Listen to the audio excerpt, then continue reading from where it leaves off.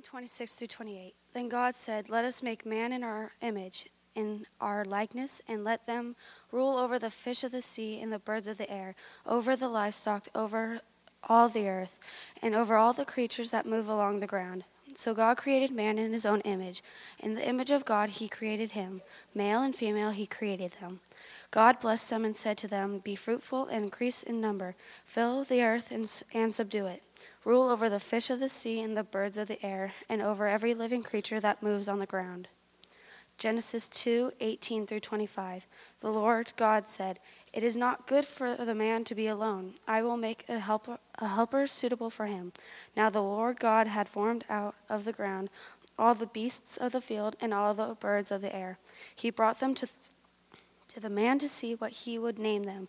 And whatever the man called each living creature, that was its name. So the man gave names to all the livestock, the birds of the air, and all the beasts of the field. But for Adam no suitable helper was found. So the Lord God caused the man to fall into a deep sleep. And while he was sleeping, he took one of the man's ribs and closed up the place with flesh. Then the Lord God made a woman from the rib he had taken out of the man, and he brought her to the man. The man said, "This is now bone of my bones and flesh of my flesh. She shall be called woman, for she has taken out of man." For this reason a man will leave his father and mother and be united to his wife, and they will become one flesh. The man and his wife were both naked, and they felt no shame. This is the word of the Lord. Thanks, Brooke.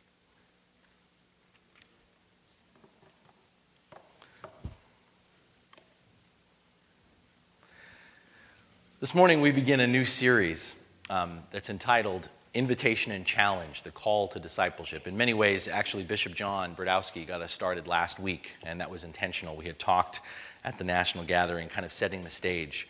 For the next several months, we're really going to be exploring that call to discipleship as he gave it to us. We're going to be unpacking what it means to not only believe in Jesus Christ, but also to follow him with our lives. Our primary resource for answering a question like this, of what does it mean to follow Jesus Christ, let alone believe in him, is, as we've heard many times, of course, the Bible. Unfortunately, as I've tried to share, and as you've shared with me as your pastor, for many of us, maybe not all of us, but for many of us, engaging Scripture can sometimes feel like reading Shakespeare. We know it's significant, we believe it's important, but we struggle to understand what it's saying and what it means. Our time together this year is about addressing this obstacle. The goal of this series is to help us to understand the Bible, the grand story into which God is calling us not only to live, but that's the essence of our following, of our discipleship. And as a way of doing this over this next year, we're going to be again and again encountering two themes that in many ways serve as the lens by which we can and we should continually read the Scriptures. And the lens that I'm speaking of, these two themes, are covenant and kingdom. Covenant and kingdom in many ways are the latitude and longitude by which we stay on course through the whole exciting and often confusing landscape of the Bible. And there's a lot that takes place between its pages from Genesis to Revelation. On the one hand, as we read the Bible, we discover people that are as diverse as we are. On the other hand, while each person we read about encounters various challenges, their hopes, their dreams, their needs are no different than ours. Much of the Bible's insight for us is in its application to our ordinary experience, how we engage relationships, and how we perceive our responsibility for our lives and for the lives of others. And those two words, relationship and responsibility. And if you're a person who likes to take notes, this would be a time to write something down, because this is going to be something that's going to be coming back to. And on the prayer insert, there's a blank space if you want to write this down. Those two words, relationship and responsibility, are going to be our core ways of thinking about and remembering what covenant and kingdom are all about. When we think covenant, we want to think about relationship. And when we hear kingdom, you're going to hear me say over and over again, we want to think about responsibility. Covenant and kingdom. Covenant is about relationship, the way God develops his relationship with his people, and therefore how that shapes how we are to be in relationship with each other. Covenant is about relationship, how God develops his relationship with his people, and therefore how that shapes how we are in relationship with each other. And kingdom is about responsibility. Kingdom is about responsibility, how God expects his people the people he's in relationship with to live and act. How God invites and challenges us to live out the responsibility that he has given us. Kingdom is about responsibility. How God expects the people that he's in relationship with to live and act. Over these next few months, we are going to see this is really the DNA of the Bible. The DNA of the Bible is in these two ideas of covenant and kingdom, of relationship and responsibility. And we're going to unpack these two themes through looking at some of the major figures of Scripture: Adam and Eve, Abraham, Moses, David, and after Christmas, we'll spend some time in the book of Esther. But this morning, as we begin this look at discipleship, as we look at these two ideas of covenant and kingdom, we're going to start with covenant. And as I said, as we begin, covenant is, if it's about relationship, then if covenant is about relationship, if that's the word that we want to think of with covenant, then it begs the question, what is our primary relationship in life? What's the most important relationship we have in life? And if you know the right answer, the church answer, you would say, God. That's right. But the more pointed question, as much as we can all say, well, our most important relationship, our primary relationship is God, the more pointed question is, when we say that, with whom exactly are we in relationship? You know, we say on all of our money in this country, in God we trust. But what do we mean by God? God is a very generic term. What I'm getting at this morning is we think about relationship, covenant, relationship, and our primary relationship being with God. My question for us this morning to just pause a moment and think about is, how do we picture God? How do you picture God? Take a second. Visualize, however you process. How do you picture God? It's like a word association. I say God, you think. How do we picture God? Let me share with you some of the pictures of God that have been reflected back at me in my time as a pilgrim of the faith and as a pastor. Maybe as I ask you, how do you picture God? Your picture is God is a distant old man, the white beard on that high throne, grumpy, disconnected, unengaged, yawning a lot. Or maybe your picture of God is that of a vending machine. Kind of an odd picture, but a vending machine with eyes and a mouth. But really, that's not the part we focus on. We picture God as a vending machine. God's about convenience. God's about pushing the right buttons. If you know the right buttons to push, God is very convenient for you. Or maybe your picture of God is that of an angry police officer. God is mean. And God is always lurking around the corner, just waiting for us to screw up, because he knows we're going to screw up. And in fact, it often feels like God's trapping us. He's setting us to screw up because this God wants to bring down the hammer, wants to bring down the law. Maybe your picture of God is an angry police officer. Or maybe your picture of God is that of a paramedic, always running around with a stretcher, driving around in the ambulance. This God is for emergencies only. This is the God that comes on the scene when we break glass. This God is expected to show up when we hit 911, but otherwise, he's out there somewhere. We expect him to show up, though, if we hit that 911. Or maybe your picture of God is that of a teddy bear. Cuddly, warm and fuzzies. You know, many of us, and you can admit it, we're in church, it's okay. How many of you grew up with a stuffed animal? I don't care how old you are, you better raise your hand if you grew up with a stuffed animal. You know you grew up with a stuffed animal. I refuse to believe. And that stuffed animal was like our best friend, and it was our best friend because when we came home, we could cuddle it and hold on to it, and it wouldn't say anything bad to us or mean to us, because frankly, it didn't talk at all unless we gave it a voice. And for some of us, God's kind of like that stuffed animal, safe and cuddly, but not demanding. This is the God that only makes us feel good. This God would never say anything to make us feel bad. What's your picture of God? Not one of those pictures? What is it?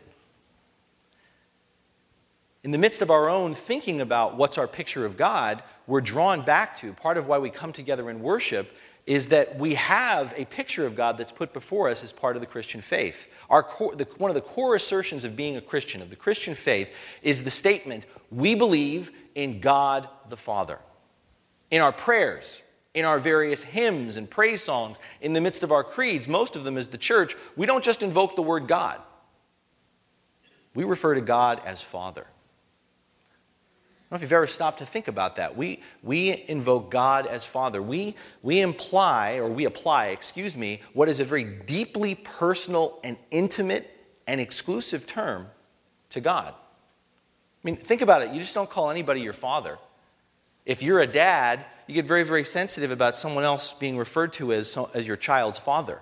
It's a very exclusive term. It's very intimate. It's very personal. That designation is a privileged title. There can be no higher compliment than for someone to say, "You're like a second father to me." Who's your daddy? Just exactly who's attached with that label, who's your daddy, can change your life. Probably the most obvious or great example of this pop culturally is there was no more devastating moment in Luke Skywalker's life than when Darth Vader said, "No, I am your father." That title, that label is a big deal. It's not something we just throw around, and yet we apply it to God. You ever wonder where that association came from, of calling God Father? It's covenant language. It's relationship language. It's language that defines, in fact, our understanding of the relationship. That's why it's so significant, so personal. And it comes, contrary to what we may often think, from the very beginning of our story, from our genesis as humanity. We heard, Brooke read it beautifully from Genesis chapter 1. Then God said, "Let us make mankind in our image, in our likeness, so that they may rule over the fish in the sea, the birds in the sky, over the livestock and all the wild animals, and over all the creatures that move along the ground." So God created mankind in his own image. In the image of God, he created them. Male and female, he created them. Now, you might say, if you're savvy, the word father is never used in Genesis chapter 1. Isn't God in Genesis just the creator? And what I want to suggest to you this morning for us to understand this idea of God as Father is that while it's not explicitly stated, the fatherhood of God is implied from the very beginning of our story. The fatherhood of God is implied in the opening pages of the Bible through the description that we're given of how God creates us and why God creates us. Our understanding of the fatherhood of God comes from realizing, perceiving, wrestling with how God creates us and why God creates us. To begin with, we know that God is our Father because he creates us in his image. Again, something you probably go, "I know this." Yeah, but do we ever stop and think about it? God creates, just in Genesis chapter 1, a lot of stuff. And God's on a regular basis creating all the time, but we are created differently from everything else. Scripture is very significant about this. God's creating all the time, but God creates us differently. The phrase that's in here in Genesis chapter 1 of "let us make mankind in our own image" literally says, "let us go and leave our imprint upon them." To understand this idea of imprint, and if you have your Bible still open, and if you don't, it's right there at the beginning, so it's easy to get to. Go to Genesis chapter 2, verse 7 to understand this idea of "let us leave our imprint upon him." Because in Genesis chapter 2, verse 7, we sort of get the other camera angle of how God creates humanity. Genesis chapter 2, verse 7, one verse, and it says this: "Then the Lord God formed a man from the dust of the ground and breathed into his nostrils the breath of life, and the man became a living being." Let us go and leave our imprint upon them. In Genesis 2, this other angle on what happens in creation gives us even more detail. It's as if we were made to fit into a mold like clay formed from the dust of the ground. Can you picture that? We were made to fit into a mold like clay formed from dust in the ground. The clay of the earth, God scooped it up. He shaped it by hand. The hand of God shaped us and turned it into flesh. And it's important in the midst of this, and that's why going to Genesis 2, this other angle also gives us more information about how we were created. It's important to note the distinctiveness of how we came, how we still come to life. Throughout the rest of Genesis, or the start of Genesis, all of creation is spoken into being. God creates by speaking. But Genesis chapter 2, verse 7 specifically tells us that we were breathed into. God is our Father because he gives us his breath. The word for breath here is ruach, and it's a word that also means spirit. So if you will, God scooping up the clay of the earth, shaping it with his hands into flesh, breathes his Spirit into us. God is our Father because, if you will, he shares part of his DNA with us. He imparts his Spirit to us. This has kind of fallen out of fashion because it's been abused, but because it's been abused doesn't make it any less true. It's not an arrogant statement to say. Humanity is the pinnacle, the zenith of all that the Lord has made. Scripture makes it clear, and not just in Genesis, but that humanity alone is the pinnacle, the zenith of what this God has made. Because it is made, we are made in the image of God, and that our life comes because we are filled with the Spirit of God. If we will, if you've never thought of it before, that first day for our first ancestor, Adam began his existence not just looking into the face of his Creator, but looking into the face of his Father.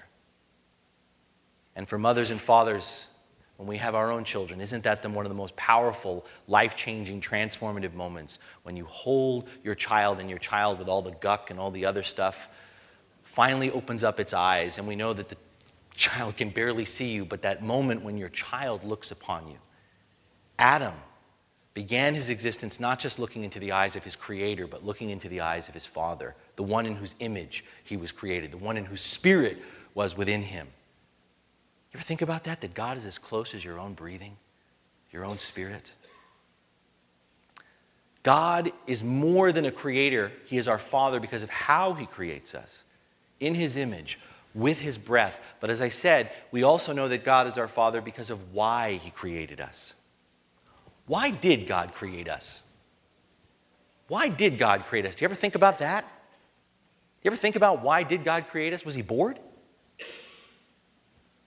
Did he lose a bet? Having created the universe, did God step back and go, man, I'm going to need more workers for this? Did he need to hire extra help? Did the angels blow it so bad that God needed a upgrade, creation 2.0? Why did God make us? It's interesting, all the things that I've just said to you, somewhat tongue-in-cheek, it's interesting that if you're familiar at all, you remember your classic literature, many of our myths about gods and gods frame the answer to this question of why was humanity created in just this way. It was an accident. It was a fight. It was boredom, etc. All of our myths about where we come from, about God or gods, these are the kind of answers. But that's what the myths say, not the Bible. It's where the Bible stands apart. Notice again in Genesis chapter 1, if it's right there in 26, notice, and we often just breeze right past it, but it's kind of startling, the plural is used of God. Our NIV Bible translates it this way: let us make mankind in our image. Is it a typo? You have a translation error here? No. Probably most of you have heard this, but if you let it sink in, what's being revealed to us when the very start of Genesis says, let us make mankind in our own image, what's being revealed to us is the communal nature of our God. The very essence of where, as Christians, we get this funky idea, and it is funky because other world religions don't know what to make of it, of a triune God, Father, Son, and Holy Spirit, starts right here. Let us make mankind in our own image. We believe in a communal God. Our Creator is a relational God. He creates, this is it, for the purpose of relationship. Not because he's bored, not because he's lonely, but because at his essence, this God is about engagement. This God is about building, extending, and sharing community. We create stuff all the time. We create stuff all the time that we dismiss, forget about, ignore, or even discard. We create stuff all the time that we forget about, dismiss, ignore, or regard. I mean, if you just took a moment and thought about all the things you've ever created and how much you still remember, let alone have held on to, proportionally, most of it's been discarded. God's different. God creates with purpose. That's the point of Genesis, among others. God creates with purpose. And if we miss it here in Genesis 1 and 2, the later scriptures tell us that everything that God creates fulfills its purpose. Nothing that God creates returns void or empty or meaningless. Nothing. In fact, if you know this story, it's quite the opposite. Nothing returns empty or void or meaningless because God creates out of nothingness. Very different from us. Why am I drawing this out for you? Because at its core, or at our core, everything that exists is created to be in relationship with this God. That's why God creates. God creates for relationship. That's why, if you've ever read through the Psalms, just thumb through them. One of the repeated refrains in the Psalms, and now you know why, one of the repeated refrains in the songbook of the Bible is this: let everything that has breath praise the Lord. Engage the relationship. God creates for relationship. But again, humanity is different. We, like everything else in creation, are created for relationship. But for us, God is more than creator. God is our Father. And this is so important. Like everything else, we were created to be in relationship with God. We're part of that refrain, let everything that has breath praise the Lord. But we are distinctive from everything else in all creation because we are created to be in covenant with this God. And the word covenant means to become one. The word covenant means to become one, and that might help us to tease out how our relationship with God is different than everything else in all creation. Covenant is about relationship, but it's about a relationship of intimacy, a relationship of unity.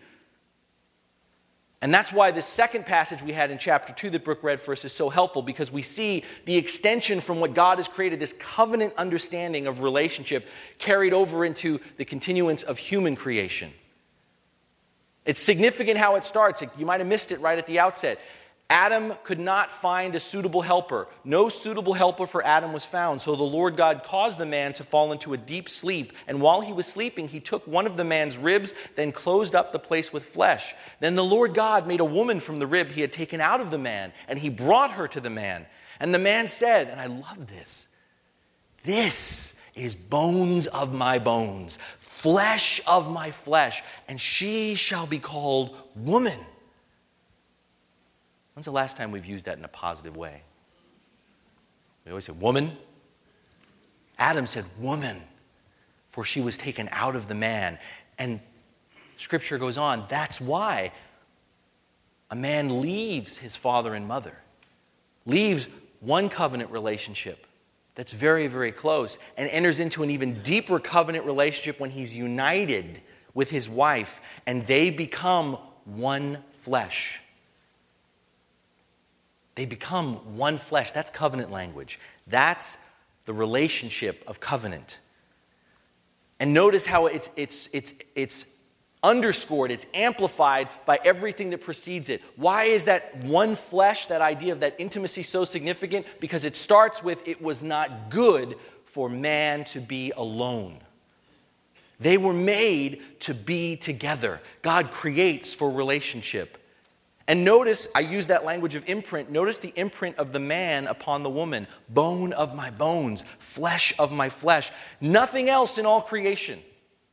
In the midst of the debates that we have, in the midst of understanding our humanity, it's right here in Genesis. Nothing else in all creation can bring the kind of intimacy and unity of a man and a woman together.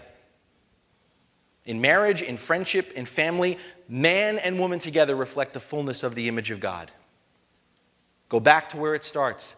No suitable helper was found until it was man and woman together. That's covenant language. A unity that has diversity and yet is inseparable. The starting point of covenant, beloved, is understanding that we worship a God who desires to be one with us, to be in as close a relationship as possible. God is our Father because in creating us, He claims us. He calls us His children. And again, we all know this, but when's the last time you let it sink in? I mean, you really let it get inside of how you think about yourself and this world around you to help you. We all can remember it's a powerful experience, positive or negative. Can you remember a time in your life when you had that moment of being claimed by someone? You ever remember in school where they picked teams and you hoped that someone was going to pick you? And the moment when everyone else was getting picked and you think, no one's going to pick me, the teachers are going to have to say, okay, you get this guy. One of the most profound, powerful experiences that all of us have at some level is we want to be claimed. We want to know we belong. And when we understand God as our Father, we understand that we belong, that we've been picked. It's as if God, in creating us, every single person that God creates, the minute that we are created, the minute that we're a twinkle, as we like to say, in our earthly daddy's eye, God says, that's my kid. Isn't that one of the best experiences as a parent? Most horrifying for your children, but when you shout out loud, that's my kid. God says to each and every human life that he creates, that's my kid. God is also our Father because he created us not just to be in this intimate relationship. That's part of what covenant is about, but I'm going to dip a little bit into kingdom. God is also our Father because he created us in his likeness, as we heard earlier. He created us, to unpack this a little bit more, as a reflection of who he is. As a reflection of who he is. Again, this is all stuff you've heard before, but we got to really chew on this a little bit. In other words, God created us to reflect his identity, to be his reflection to and for each other. God is more than a creator. He is our Father because in creating us, he purposefully tied his identity to us. He has us bearing the family resemblance, if you will. Like any proud father, proud parent, God's desire, the Lord's desire was that when anyone looked at us, they would see him. We did the inverse. That's my kid. God designed us so that people would see another person and say, that's a reflection of God. That's a reflection of my dad. Let that sink in for a second. Because in truth, it's actually more than that. God doesn't just create us in his image, as we heard in Genesis already this morning. God doesn't just create us to be a reflection. So we just walk around and we're just reflecting the image of God. God, as our Father, gives us the proverbial keys to the car. Covenant and kingdom, I told you the two words, covenant and kingdom, can be defined by relationship and responsibility, and they're brought here in Genesis. Our fundamental relationship is with God as our Father. We've unpacked that a little bit. But our fundamental responsibility, which is also here, which we're going to continue to unpack at another time, is that out of our fundamental relationship comes our fundamental responsibility, and our fundamental responsibility, our most important responsibility, is we represent our Father. We represent our Father.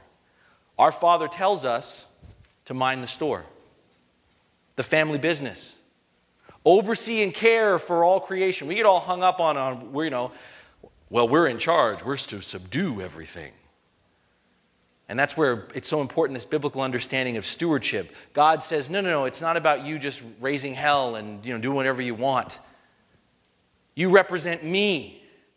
I'm giving you the keys to the car. You're minding the family business.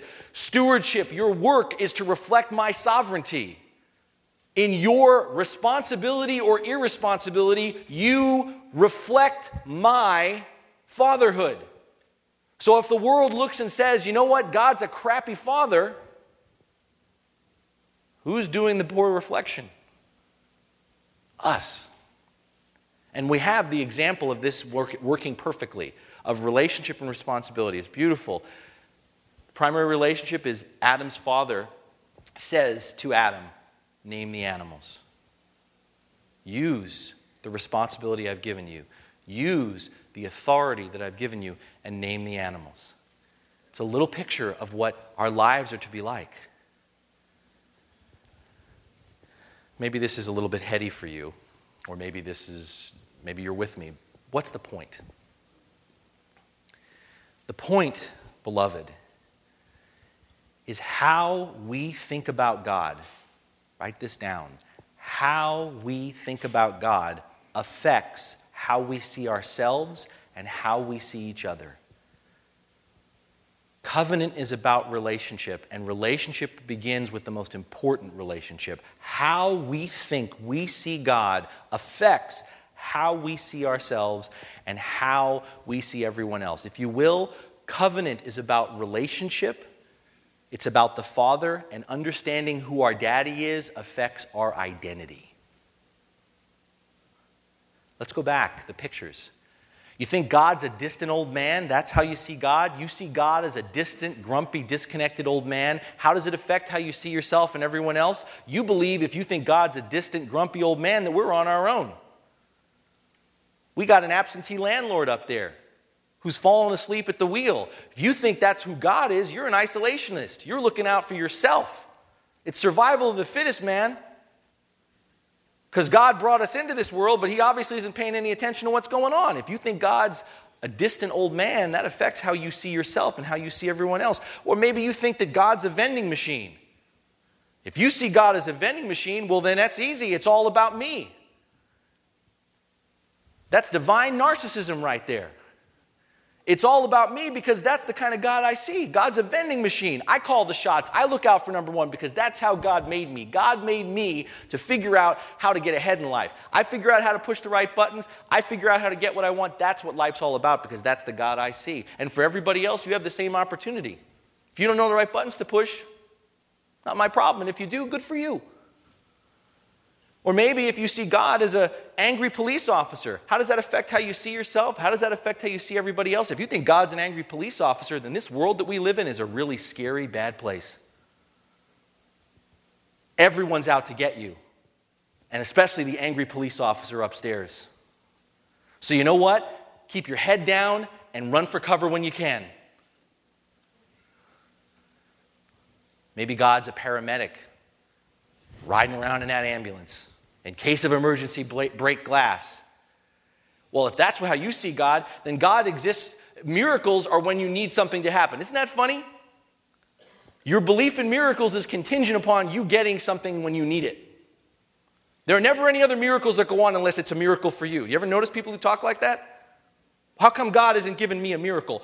Never mind what else is going on in the world, but I didn't get what I wanted right now because God's a paramedic. And hey, I broke the glass. I called 911. Why didn't God show up? And for those of us who aren't experiencing God's presence as a paramedic, clearly we're not dialing the right number. Maybe we don't know what we're supposed to do in case of emergencies. How many of us, our default position to people who are going through something is say, well, you just need to know God. What God? God the paramedic? Or my favorite, if for us we see God as a teddy bear, how does that affect how we see ourselves and each other? I mean, how can God as a teddy bear? How could that be bad? I mean, if God's just cuddly and sweet and all about love, then that just means that we're all about love. And what's so wrong about that? I love a good case of the warm fuzzies, just like the next person. We just love each other, man.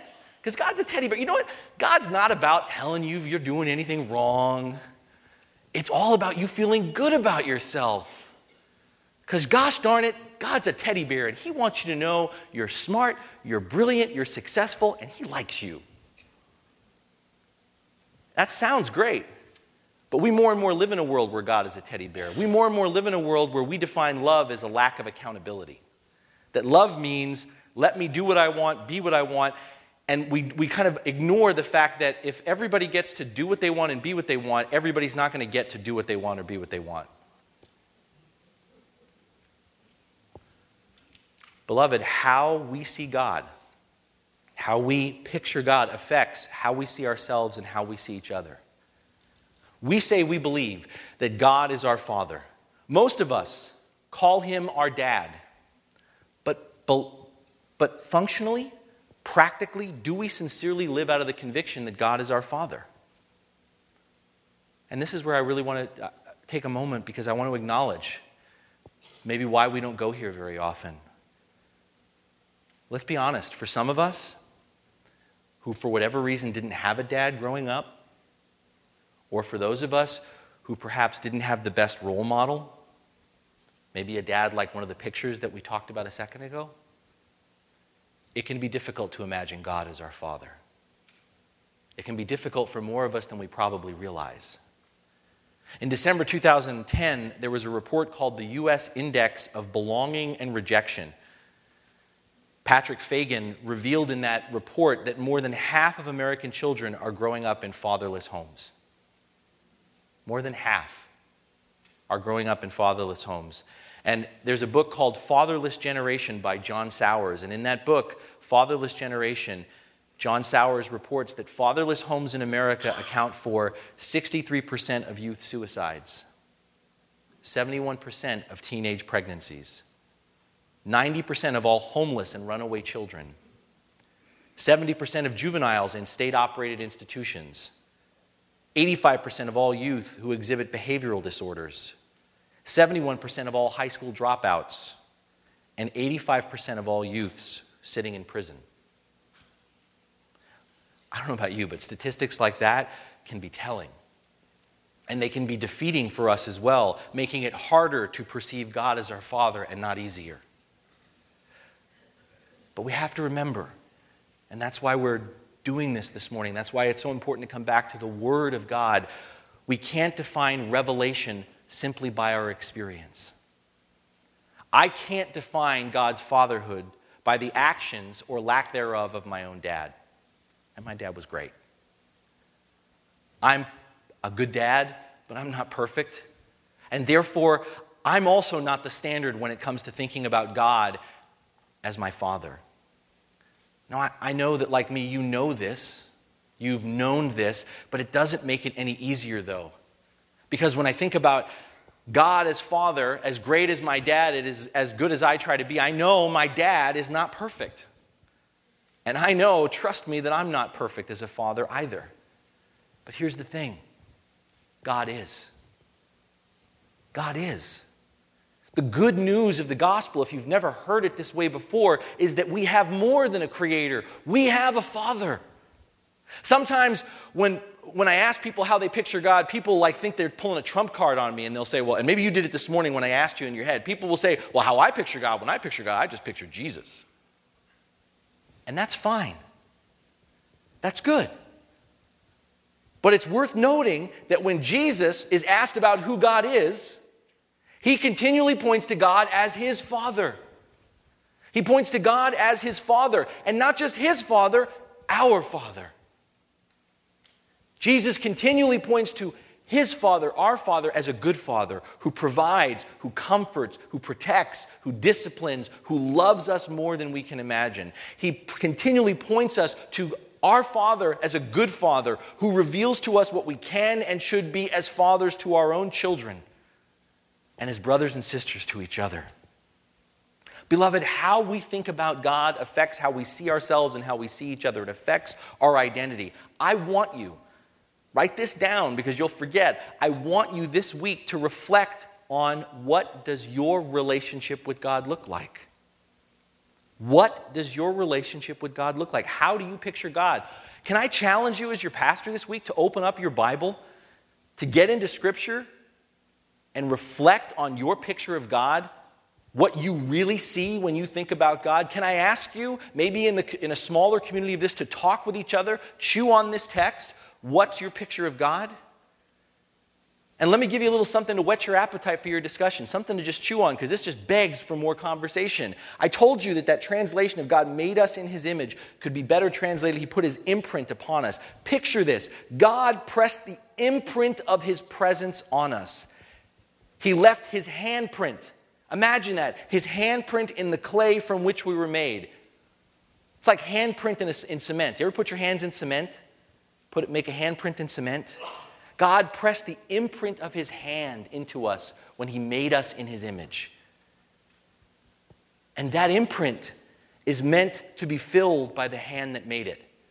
You ever move somewhere, a new neighborhood, and someone had put their hands in cement, and you tried to put your hand in it, and it doesn't fit? The imprint that God placed in each one of our lives, that handprint is meant to be filled by the hand that made it. And yet, how many of us leave that space empty in our lives, or we fill it with other junk?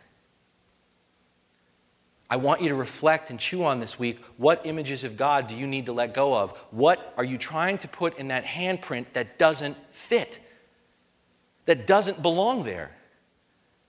What false gods, angry police officer, paramedic, cuddly teddy bear, what false gods are you trying to fit in that God-shaped hole, that divine imprint that we all share?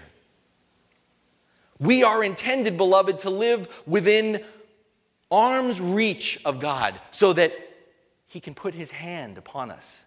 We are meant to live within his touch.